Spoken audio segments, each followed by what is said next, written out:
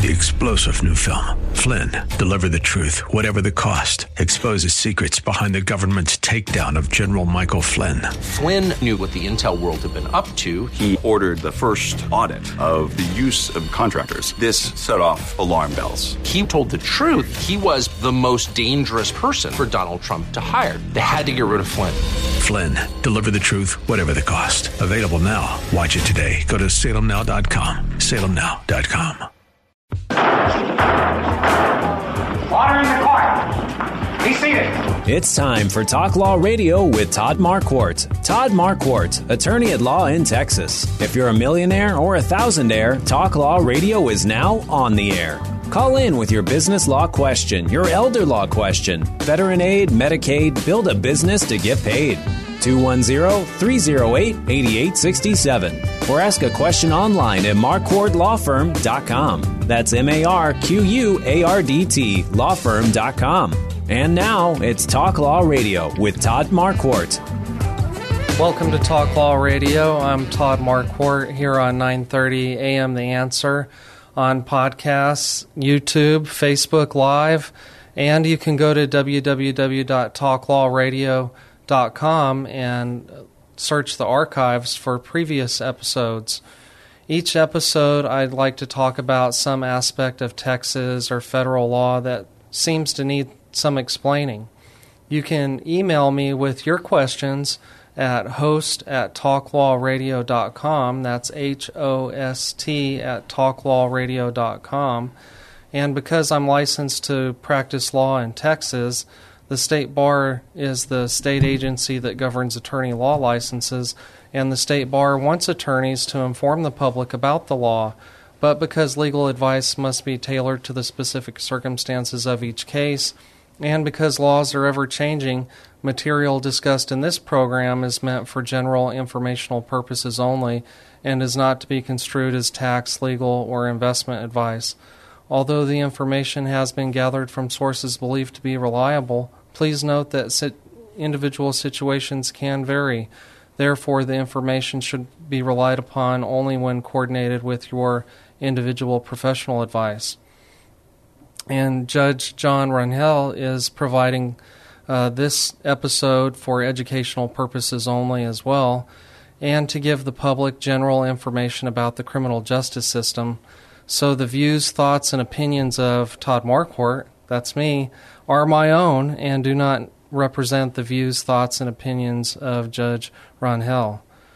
Marquardt Law Firm sponsors our show today, and attorneys at Marquardt Law Firm focus on business and estate law, including last wills, living trusts, and tax-protected inheritance plans, new businesses and old businesses which might have issues with corporations, contracts, LLCs, family-limited partnerships, and we can represent those who are facing problems from lack of planning, like in district court, county court, and probate court. Before we get started talking about the law, let's begin with prayer. Dear God, thank you for this day and for all the gifts and blessings that you give to us. Thank you for giving us the opportunity to talk about the law on the radio. Please forgive us for our sins, for our mistakes, for doing the wrong thing and failing to do your will. Please help Honorable Judge Ron Rangel and me give good information today about the criminal justice system. Help us to use the gifts and talents you have provided for the good of your people, for our own good, and for your glory. In Jesus' name, amen. Now it's time to discover your legal issue blind spots by listening to me talk about the law on the radio. And today, like I said, we're meeting with Honorable Judge Ron Rangel, and we're going to be talking about the criminal justice system, which is comprised of multiple interrelated pillars, including academia, law enforcement, forensic services, the judiciary, and corrections. Judge, welcome to the show.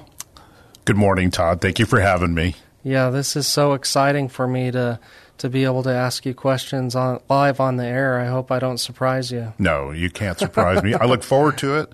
I enjoyed coming up here in this beautiful building. You have a great view. I wish everybody could look at the view that you have. I've been enjoying looking out your window, watching San Antonio wake up this morning. Yeah, that's a good point, Mark. We might want to do that sometime, show a video of what we get to see.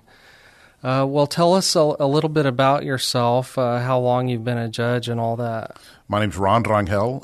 I have been a criminal district judge in Bexar County. This is my 15th year, so it's 14 plus years. I handle felony cases, which start at the death penalty range. So it's death penalty, capital murder cases, on down to state jail felonies. We have a docket every single day. I've also been an administrative and presiding judge in Bexar County since January of 2015. So I'm very involved with a lot of things policy-wise as it relates to the courthouse and courthouse operations, judicial operations. I feel very blessed to be in that position. Before that, I was a criminal defense attorney for a decade. I was a prosecutor before that, handling aggravated felony cases. I worked with Child Protective Services before I went to law school, and basically have stayed in the area ever since. I promised my friend Shannon that I would ask you about your work with Child Protective Services. So that was a long, long time ago. That was in the very early 90s, yes. And I worked in a generic office, so we handled investigations, we handled court testimonies, we handled foster children, so I would have to go and pick up foster children and take them to wherever they needed to go. And we handled an in-person caseload where I would be involved with families that had their children with them, but CPS had to monitor them for a particular period of time. Mm-hmm. And so how did that work impact you? Oh, it was incredible. It was my first professional job. I finished college. I got a degree in history, and there's not a lot that you can do with a history degree other than think about going to graduate school. And ultimately, I wanted to be a history professor. That was my goal. But I got a job with CPS. I applied there and with probation at the time, kind of figuring that there was something similar, something that I was interested in. I got a job with CPS. It really did impact me. I had to deal a lot with investigating sexual assault of children and neglect of children. And I'll give you an example real quick. So there was a case, and I had two children that I had at foster care. So I was responsible for taking them to the doctors and taking them to whatever appointments they had. And I would pick them up. And I had just bought a brand new vehicle. My first job, I got my first new vehicle. I was excited. It was a Ford Tempo. It was a 1991 Ford Tempo. And so that was my pride and joy. And so I picked up these children to take them to a doctor. And as we're walking to the car, one of the kids, he was like a 5-year-old young boy. He was a boy. Picked up a rock, and as he walked to my passenger side, basically went along the entire side of my car with that rock. Oh, my gosh. And created this huge scratch. And obviously, instantaneously, I wasn't very happy about that. But very quickly, I composed myself and recognized that these are children that didn't grow up with the same background that I did. And so they required a certain level of understanding and patience and care. And so I think those kind of experiences sort of help shape me in looking at other folks and recognizing that not everybody has the same support in the home, the same support in the community to teach them what is right and what is wrong. So that kind of set me up on that trajectory. That's one example, but those are the kind of things that you go through when you work with CPS. Yeah, I guess so. What does it take? What are the qualifications for being a district judge? You have to be licensed as an attorney. You have to work as a lawyer.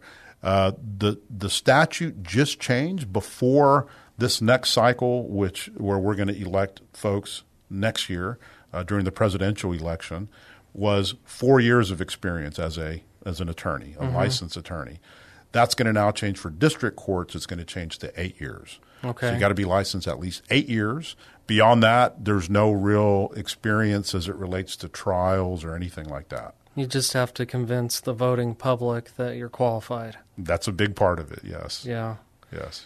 Okay. And so at your time as judge, what's one thing that has really surprised you that you've learned or witnessed or seen? That's a very good question. There are so many things that have surprised me.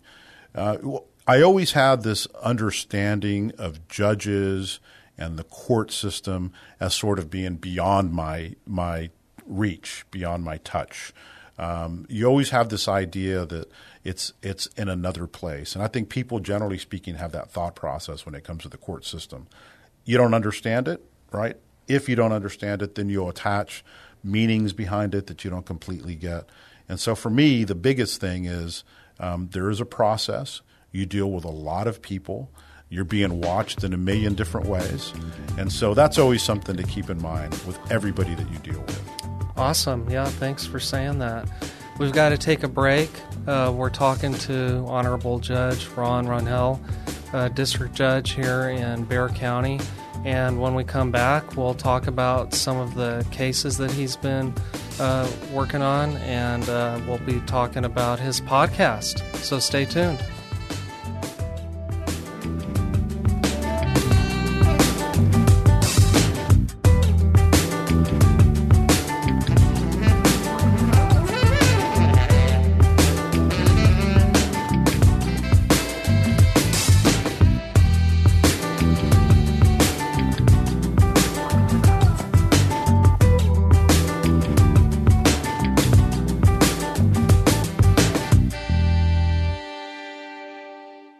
You plan your summer vacation because you want to make sure everything goes right? But have you planned for your estate? Why would you spend time and money planning your vacation but neglect your final affairs? None of us are guaranteed tomorrow, but you can make sure everything goes right by planning for your death and taxes. The attorneys at Marquardt Law Firm can help. They can focus on business and estate law, including last wills, living trusts, and tax-protected inheritance plans. Call 210-530-4278, 210-530-4278, or marquardtlawfirm.com.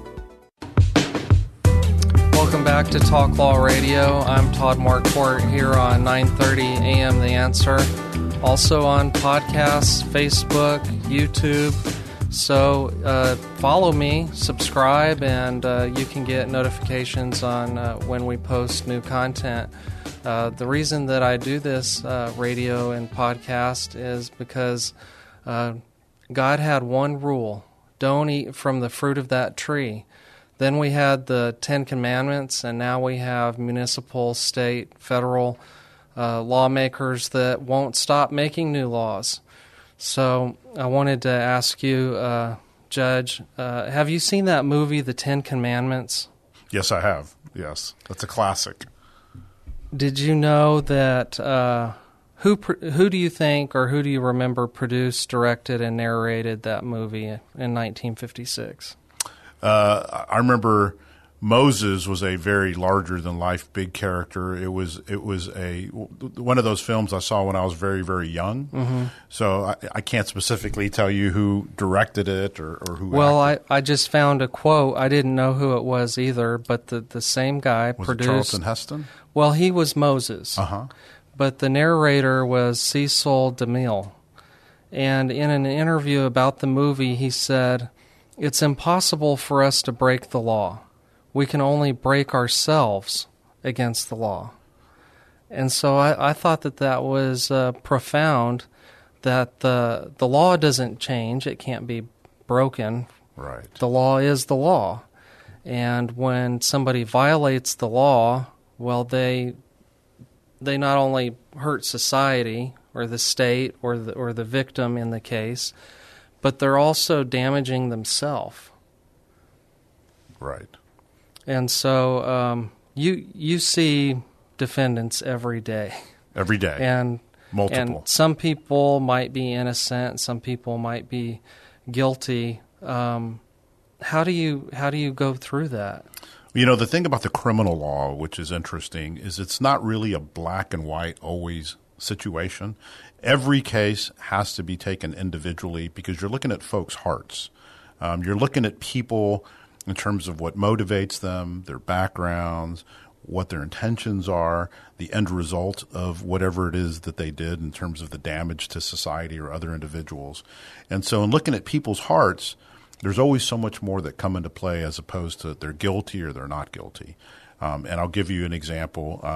I gave this example on my podcast, and to me it kind of reflects how the system works. So you have two individuals. You have one person who stole a piece of chewing gum, walking out of H-E-B, looked over at the counter and saw all the different things that are on display, grabs a piece of gum, sticks it in their pocket, and then walks out. That's a theft. It's a theft of a piece of chewing gum. You have a second individual who also steals the exact same piece of chewing gum, but this time he takes it out of a woman's purse who left it next to her unattended. And so they each committed the exact same crime. But obviously the heart of somebody that could go into somebody's purse is very different than somebody who could just take something from H-E-B or Walmart.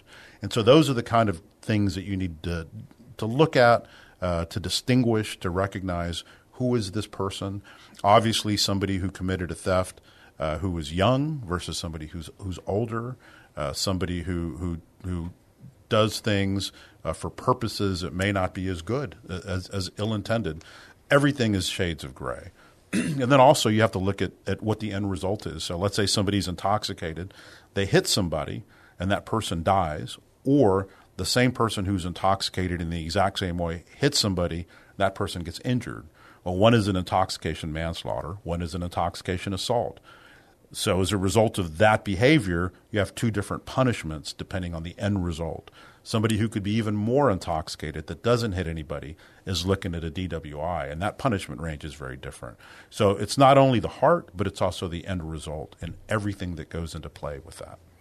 Okay, well, that's a lot more philosophy than I thought that there was. I just figured that you look at the elements of the crime, yes, and they check these off, and that's probably the way the prosecutor presents it. But then maybe the defense paints a picture about who the defendant really was. Right. That's right. That's right. And I could give you a million examples that are similar. You know, we had a intoxication manslaughter case where a jury gave an individual defendant probation, which is always surprising because you never really think somebody who's charged with that could get probation from a jury. Mm-hmm. But in this case, the way the law works is if somebody is 1% responsible for the death of another as a result of their intoxication, then they're guilty. It's either not guilty or guilty. But if you look at that 1% fault, that's where you think of the punishment being different from somebody's who is 100% at fault. In other words, the jury was looking at things like where the individual person who died was stopped. Their car stopped in the middle of a highway, which was very busy, around the corner, which folks couldn't see. And then there were other factors involved as it related to that offense. So juries sometimes factor in somebody's guilty, but maybe they're not as guilty as 100%. And so the result of that would be a difference in sentencings. So the jury decides guilt. In criminal cases, both sides have a right to have a jury trial. So both the state and the defense say, we want a jury trial. They both have to waive it for there not to be a jury trial. Before the trial starts, the defense is the one who has to choose if and only if I'm found guilty by a jury, do I choose to go to the court for punishment or do I choose to go to the jury for punishment? Okay. And they have to make that election in writing. Okay, so if they were very sympathetic to the jury, then that's when they might get a lighter punishment. Otherwise, it would be in the judge's hands. It's always a risk. It's like you never know what the end result's going to be. But there's sentencing guidelines, right? Not on the state side. On the state side, you have a range of punishment, and they're very broad. So for a first-degree felony, think of murder, aggravated sexual assault of a child, aggravated robbery, the aggravated type cases, aggravated kidnapping. The range of punishment starts from 5 years in the penitentiary up to 99 years or life, and every single number in between. Wow. Lesser felonies, like a second-degree felony, has a different range of punishment. It's 2 to 20, and so that entire range is something that whoever the finder of fact would be for the sentencing could make a determination as to what is appropriate in that case. So the jury couldn't go below the minimum? That's correct. Okay. That's correct. Well, sometimes you hear of jury nullification in civil suits, you know, where the jury will decide something that was decide somebody shouldn't be guilty even when it was obvious that the person was guilty, or not guilty but responsible. Right. I don't have that experience on the civil side just because I didn't really do civil work. But on the criminal side, you don't really see that. I'm not saying it doesn't exist. I don't know. I just haven't seen that. Okay, well, let's talk about some of the other types of cases that you would hear in your district court. You talked about family violence. Did we talk about that yet? We talked about it before we came on the air. We were talking about the difficulties in family violence. I know that there's been some media reports lately as it relates to family violence. I did mostly family violence as a prosecutor. I handled murders, aggravated assaults, aggravated sexual assaults, things related to family violence. And those are very difficult cases to prosecute because a lot of it relates to evidence. I know that, again, you never know what a jury is going to do. Sometimes folks that read the media assume certain facts. They assume certain things are accurate, and then when they get the end result of whatever that report is, it surprises them. And that's because jury trials are always a risk. Both sides always look at jury trials as what will the end result be here if we take this before a jury. First of all, will a jury find this person guilty? On the criminal side, the Constitution provides a much higher level of proof than you do on the civil side. There's the elements that we talked about. Typically, there's 5 or more. That's the who, what, when, where, how to every criminal offense in the statute. The state's required to prove those beyond a reasonable doubt. And so what exactly does that mean? And back in the day when I was a prosecutor, we could define that for jurors. We could say beyond a reasonable doubt means X. So we can't do that anymore. Now all we can say is this is the highest level of standard of proof that exists in our law, and it must apply to these elements. So the courts and the prosecutors look at that in a way as what type of evidence would it take to prove this? Juries have to hear that. And then once juries make a determination as to whether somebody's guilty or not, if they're convicted, then they get the extra evidence that relates to punishment. And so you just never know. We're talking about 12 individuals from the community that have different backgrounds from all stages of life, different experiences. You never know what folks pick up on. So at the end of every trial, I go to the back. I communicate with the jurors, and I basically thank them. That's always my purpose. Their question to me is, do you always think we did the right thing? And I always tell them, look, you are the jury, and juries have to follow the law. So people that follow cases in the media don't have that burden of proof of beyond a reasonable doubt. To them, it's like, did this guy do it or not? Right. But when you give the jury instructions, this is how the law reads, this is what the law says, then they look at cases through a different lens, which is required in the law. And it's very, very often you walk away from jury process thinking that was a great jury. They really paid attention. They really focused on the things that they were supposed to focus on. And whatever end result is, that's what we consider justice. So let's back up in the process just a little bit. So you mentioned after the trial's over, after the decision's been made, you thank them. What happens when the jury leaves the courtroom and goes to deliberate among themselves? The judge is left in the courtroom. The attorneys are left in the courtroom. Does anything happen there? So you're talking about while the trial is going and a jury is excused, or while the jury is doing their jury deliberation? While they're deliberating. With that case, no.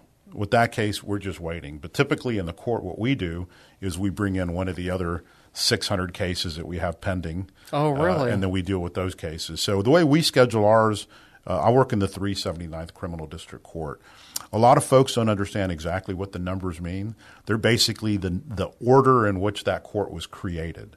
So the very first state court, district court in Texas was the very first court that was created on the state district court side. So this court that I work in was the 379th court that was created. It happens to be in Bexar County. We represent everybody in Bexar County.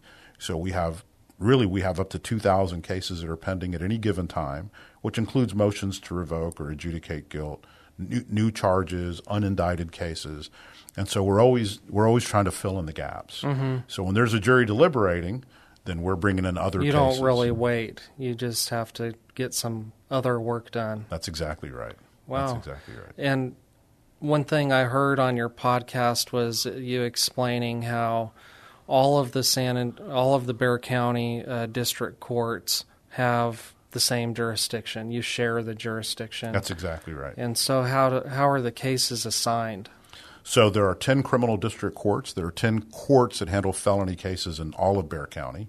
And so every 10th arrest falls into the court that I work for, that I work in. So it just goes in order. If there is a case, then that it's not a recusal issue, but maybe the appearance may not look appropriate, then any of the other 9 could handle that case because we all share that same jurisdiction.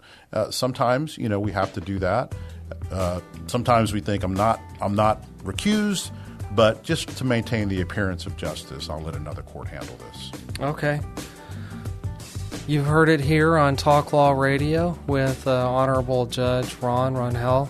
We've been talking about district court, and we've been talking about felonies for the most part. When we come back, we'll be talking about sinners and saints, and we'll continue talking about the criminal justice system. Stay tuned.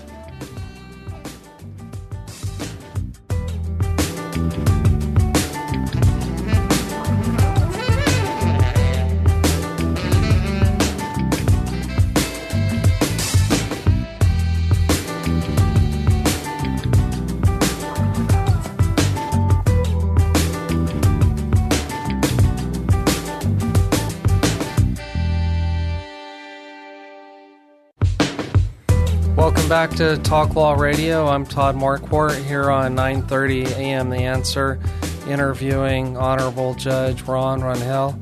And we've been talking about district court, criminal justice system. This is our third segment, and so now we're going to talk about sinners and saints.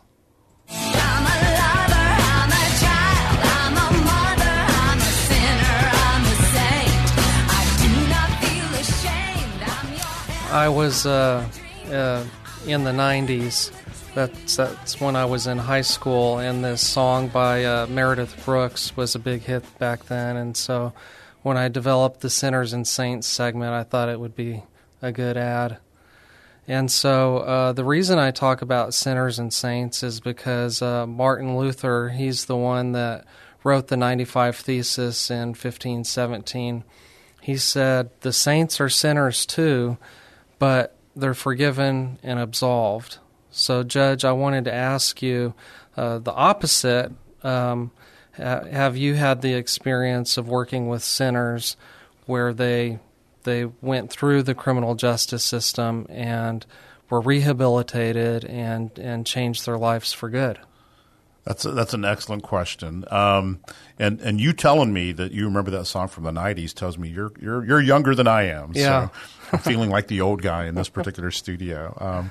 Yes, I've been very fortunate. I have come across a lot of individuals, and it's hard to put a number on it, and I do not want to exaggerate it, but it's a significant number of folks that have come to me after the fact.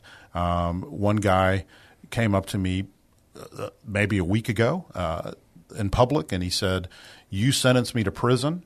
It was the right thing for you to do. I got a lot out of it. I came out, and this is what I'm doing now." And he handed me a card showing the nonprofit that he was running and the way he was making a difference in the community. There have been other folks that have come to me and said, "You really saved my life by doing this program or that program."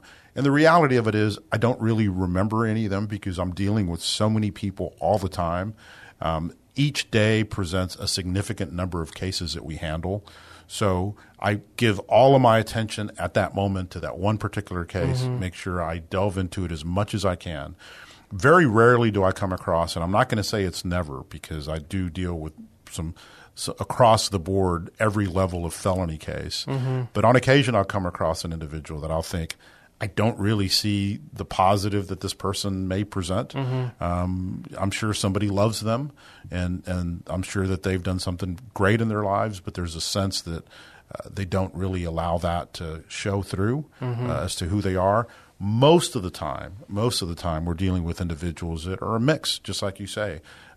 We all have fallen short of the glory, so all of us commit sin in various capacities. Maybe not all is serious enough to call it a criminal offense or serious enough to really harm anybody else. But, none of us is perfect. And those are the things that we have to look at when we look at the criminal justice system and when we look at individuals that are accused of crimes. They may be a person who has done a lot of good things and has families that they support and have people that love them and did something wrong. It certainly doesn't mean that person shouldn't be punished. And that's what juries look at. Well, what's appropriate in this situation? Let's analyze how much of a sinner and how much of a saint exists in this person. But it is important that we consider people as a whole. Who are they? Yeah. So you're busy being a judge, but you've also developed a podcast of your own. Tell us how you got that idea. What gave you the passion to work outside of work? Well, when I was in college, I wanted to be an actor. I wanted to be. I was in drama, not necessarily a film actor or anything like that. More of a stage type actor. I enjoy that experience, and so I've always had that desire in me. I love to teach. I teach at the University of Texas at San Antonio. I get much more out of students and where they're at in their lives, I think, most of the time than what I provide for them. I think they teach me more than I can teach them. And so the educational process is very important to me. The Texas judicial ethics, a big part of that is that we educate the public. And so I went through the Ethics Commission, made sure that I everything on the podcast is ethical and doesn't cross any lines. I do have some limitations. In the beginning of the podcast, the first episode, I do talk about that. But the idea is to bring information to the public. I know sometimes folks watch things in the media and they develop a sense of things that maybe they don't understand. And when folks don't understand things, they attribute some sort of unfairness or unjustness to things. Why did this person get this sentence and why did the other person charged with the same offense get a very different sentence? Those kinds of things. And by way of experience, I had a lady, there was a case that I had on TV. I didn't say anything, of course, but the person was in front of me, and she just sent me an email and said, look, I'm a voter. I care about these issues. I'm angry at this particular plea bargain that was made by the prosecutor, and so I'm demanding the max kind of thing. And so I did send her an email back, and it was like, this is sort of how, this is the range of punishment. Judges can't tell you anything about pending cases, so I can't talk about that. But I can point to what's on that record. And what the record says is the range of punishment is 6 months up to 2 years, because she was advocating for this person to go to prison for a very long time. So the range of punishment is 6 months to 2 years max with that particular offense. And obviously the media report made it seem a little like it was a higher level offense. So all I did was I said that, and to understand how plea bargains work, I invite you to listen to my episode on the plea bargains and my podcast, which is called Beyond the Gavel with Judge Rangel. She sent me an email back the next day, said, I listened to that episode. It was an oh my God, that was wonderful. You really explained things. I really appreciated you directing me there. Thank you so much. I admit that I responded in a moment of anger and passion when I sent you that email, and so that's a wonderful thing to do. Please continue to do this podcast so people can get an understanding. That's a great testimonial. It was fantastic. It just made my week. It made it feel like it's all worth it. So tell us, what are some of the topics that you've already discussed? Well, I just got done. We posted this past week an interview with a lady who's a court interpreter. And a lot of folks don't understand all the different people, all the different work that goes into making a process like the justice system work. I got a lot out of speaking to her. I learned a lot about what they do. Before that, we had a social worker with the public defender's office. That was a very highly rated episode. I sort of explained holistic defense and where it is that we're going now with public defenders, indigent defense, things like specialty courts, where we really try to attack the underlying causes of crime. So if I run in Bexar County the felony mental health court. Okay. We started it about a year and a half ago. It took me several years to get it off the ground, get the right funding, and make sure that all the pieces were in place. And so if somebody is bipolar or schizophrenic, 53% of those nationally that get arrested have either mental health issues, they have drug addiction issues, or both. And so if you can attack those kinds of issues at the onset, theoretically, then you're attacking the underlying cause of crime with certain types of individuals. There's an interesting statistic that I read in one of the textbooks that I've used. 70% of cases that are charged as felonies are committed by 7% of offenders. So that's a big repeat offender statistic. And so the idea is then what do we need to do to bring that level down, that number down? And it goes beyond just what the system can do. It is a national, humanistic, societal issue, things that we need to touch on. And so that was the last one. Before then, I talked to somebody who works in human rights. I've talked to a court reporter. Our next episode we've already recorded. That is the lady that runs the jury room in Bexar County. So the issue there is what happens when you get summoned. So one day you're hanging out in your home. You go to your mailbox. You get a summons in the mail. You curse whoever's name is on it. Hopefully it's not mine. But then you go about recognizing that it's a service and a duty that you have to do for the community. And so what happens then? And so that's what we talk about. Hopefully I can do a family violence prosecutor after that. And there's some other folks that we're talking to bring on. So what's that website again?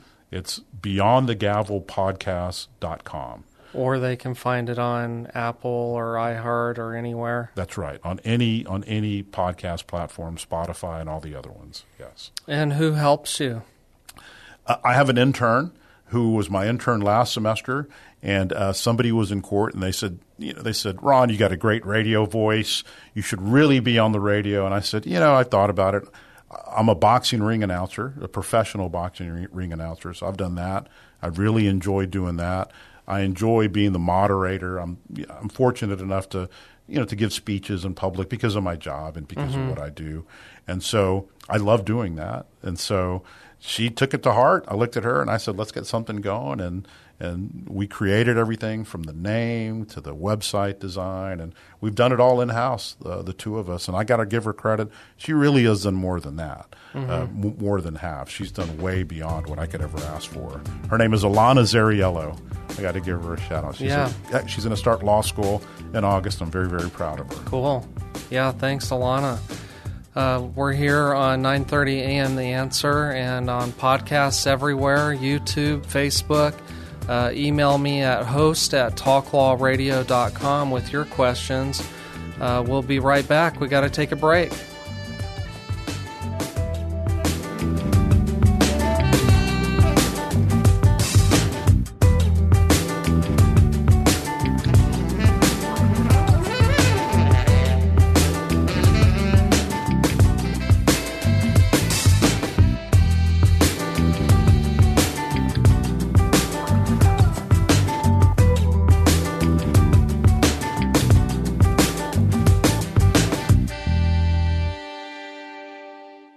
You plan your summer vacation because you want to make sure everything goes right?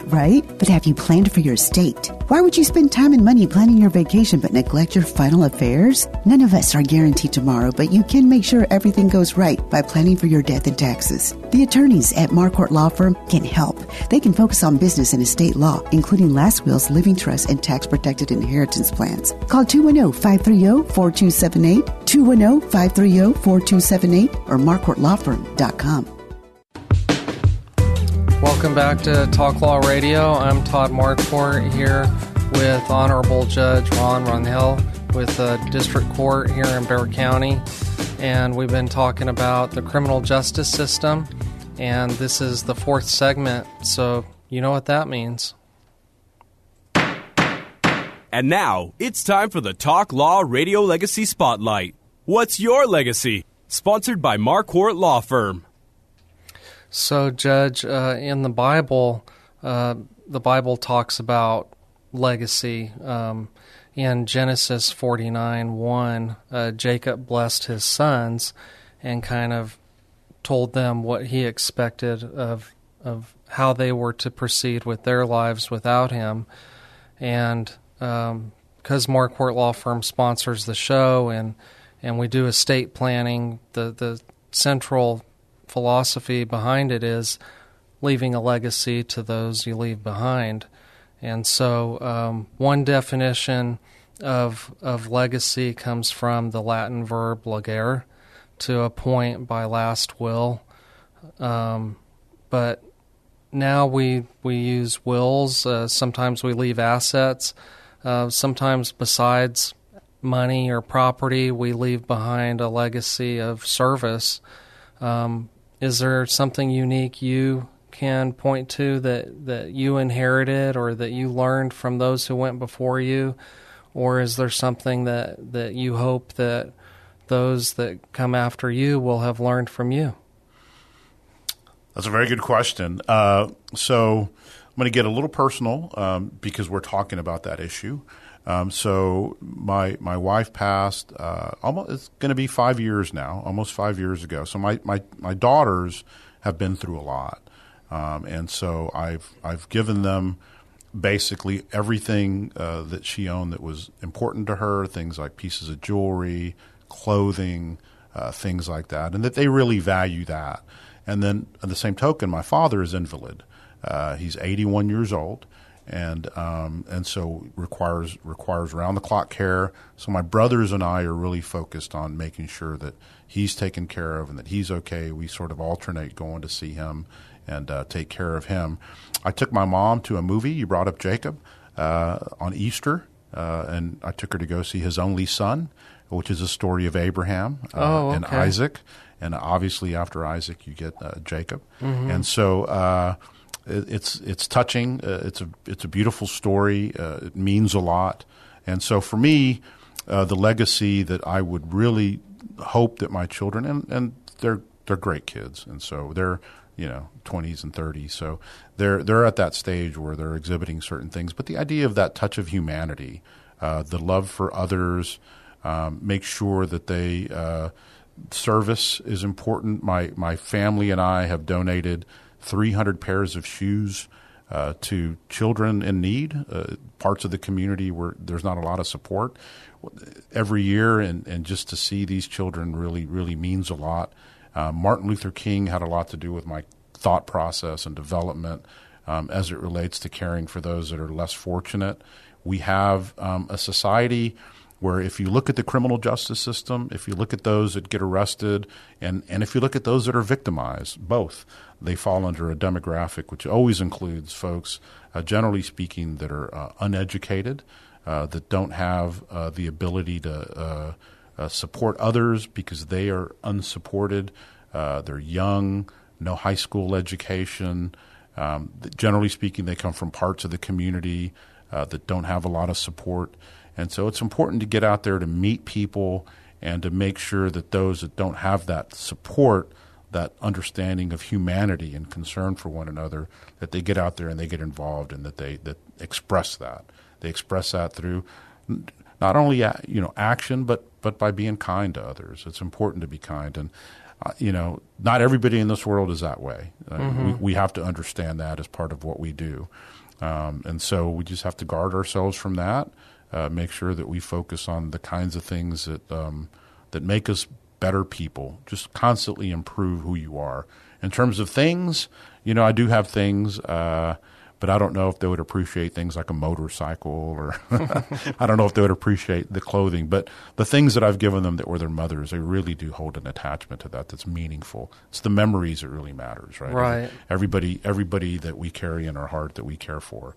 That's a significant thing for them to always focus on. That's what I've learned in doing probate is even if it's not worth a lot of money, people will still fight over the things because that's all they have left.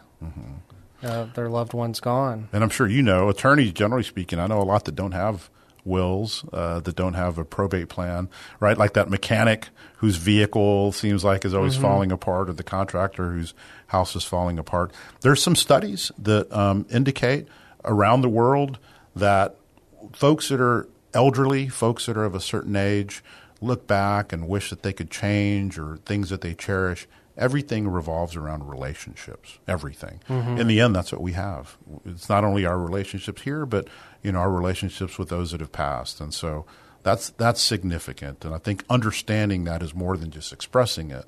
It's actually getting a true recognition of what that means. And hopefully my kids are learning that now, and they'll always take that with them. And that's the legacy that should be passed on. And they'll have this podcast to listen to. Always. And remember. Absolutely. You mentioned your father and the care that he needs. That's my passion, is helping the elderly understand complex legal matters and and helping those that care for them with the legal issues that are involved. And when I was thinking about our show today, I thought about the felonies with exploitation of the elderly. Have you heard any of those cases? Absolutely. So the majority of cases in felony courts, this is nationwide statistically, over 90% of those are nonviolent. And when you talk about nonviolent, you do include cases like theft. And so we have to look at those put those in a different grouping as it relates to the charges. I mean, taking advantage of elderly folks is, I've had cases where a vacuum cleaner salesman will go into a home and take advantage of the circumstance with an elderly person and take jewelry. You've had other circumstances where people are responsible for bank accounts, make themselves somehow or another power of attorney, and they'll empty that. Others have done it by show of affection. That's a very common thing now. The romance scams happens a lot to folks that are in their 70s, where they'll be contacted by somebody and they'll be told that they're loved, and then their bank accounts will be emptied out. Yeah. And so there's a lot of that kind of where we have to, officers come in, there's warrants that they want me to look at, show that there's probable cause to freeze a bank account. $50,000, $100,000 can go in a heartbeat with somebody who can say, hey, this is what I need in order to be able to move down and be with you, kind of thing. Yeah, so what I tell people is find somebody you trust, who's trustworthy, who's worthy of trust, because it's not always the oldest son or the daughter. Sometimes you have to look to extended family because you want to pick somebody who takes care of their own business, because they're going to be having to take care of their own business plus your business and juggle those things simultaneously, and is a person of good character. So again, it goes back to relationships, and I think it's a difficult decision, one that you shouldn't just name a child because they're your child, or you could name a bank. Right. I sometimes tell people I'd rather the bank steal from me than my own kids. Yeah, and you make a good point. It's not only a good person, but somebody who's responsible. Because we've seen in the justice system what happens a lot is somebody has some financial issues. They mean right, they mean well, but they'll say, "Wait, let me borrow a little bit here. This is an opportunity that I can, and I'm going to pay this back." And then the next thing they know, they're consistently doing that to where then there's a theft of a large sum of money. Yeah. So somebody who's not as responsible, that's also a big thing. Mm-hmm. Okay, well, that's a good point. Let's circle back to some of the cases that you work on. We mentioned family violence, and there's some felony DWIs, there's some felony theft. You mentioned some aggravated crimes. What portion of your day or your caseload do you think, what would be the most and what would be the least? Probably the most cases that we see, the most types of cases that we see are drug possessions. The legislature makes certain drugs, things like cocaine, heroin, methamphetamine, certain pills, certain drugs, automatically they become a state jail, which is a felony offense. The more they possess, the higher that level is. And so that's probably the most. You're dealing with a lot of people that have been in the throes of addiction for a very long time, and sometimes the addiction is coupled with other violent behavior. So it's not always that you see just drug addiction or drug use. Sometimes it's that plus something else. The idea of the celebrated case, the stuff that we see on TV, those aren't as frequent. Thank God. Thank God, yes. We did have a death penalty case where a jury found an individual guilty and sentenced him to death. That case is currently going through the appellate process. That was about a year and a half ago. Before that, I have had a couple of other death penalty cases. There was one where a jury found a person guilty of capital murder but did not assess death. And so those are not quite as frequent. The murder rate is going up, but it's still not as frequent as those other lower level type cases. And they're very difficult to deal with because ultimately the idea is if the jury were to hear all of these facts, every single thing that would come before them from both sides, because everything is something that they should hear, what would the end result be? Mm-hmm. And in some cases, you could have a murder case where the end result is going to be life.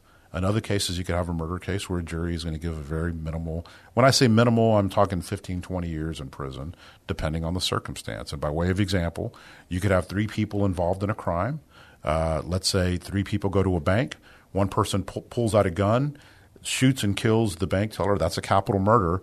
All 3 could be charged with capital murder under the law of parties in Texas.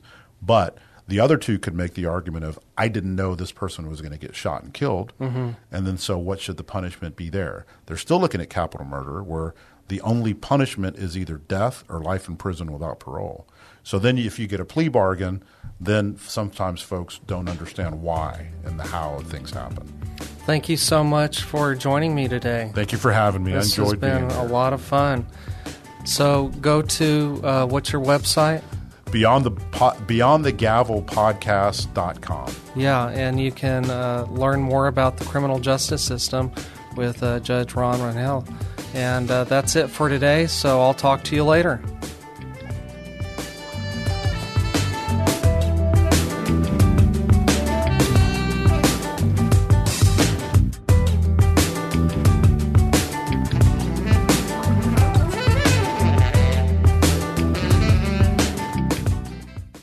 You plan your summer vacation because you want to make sure everything goes right?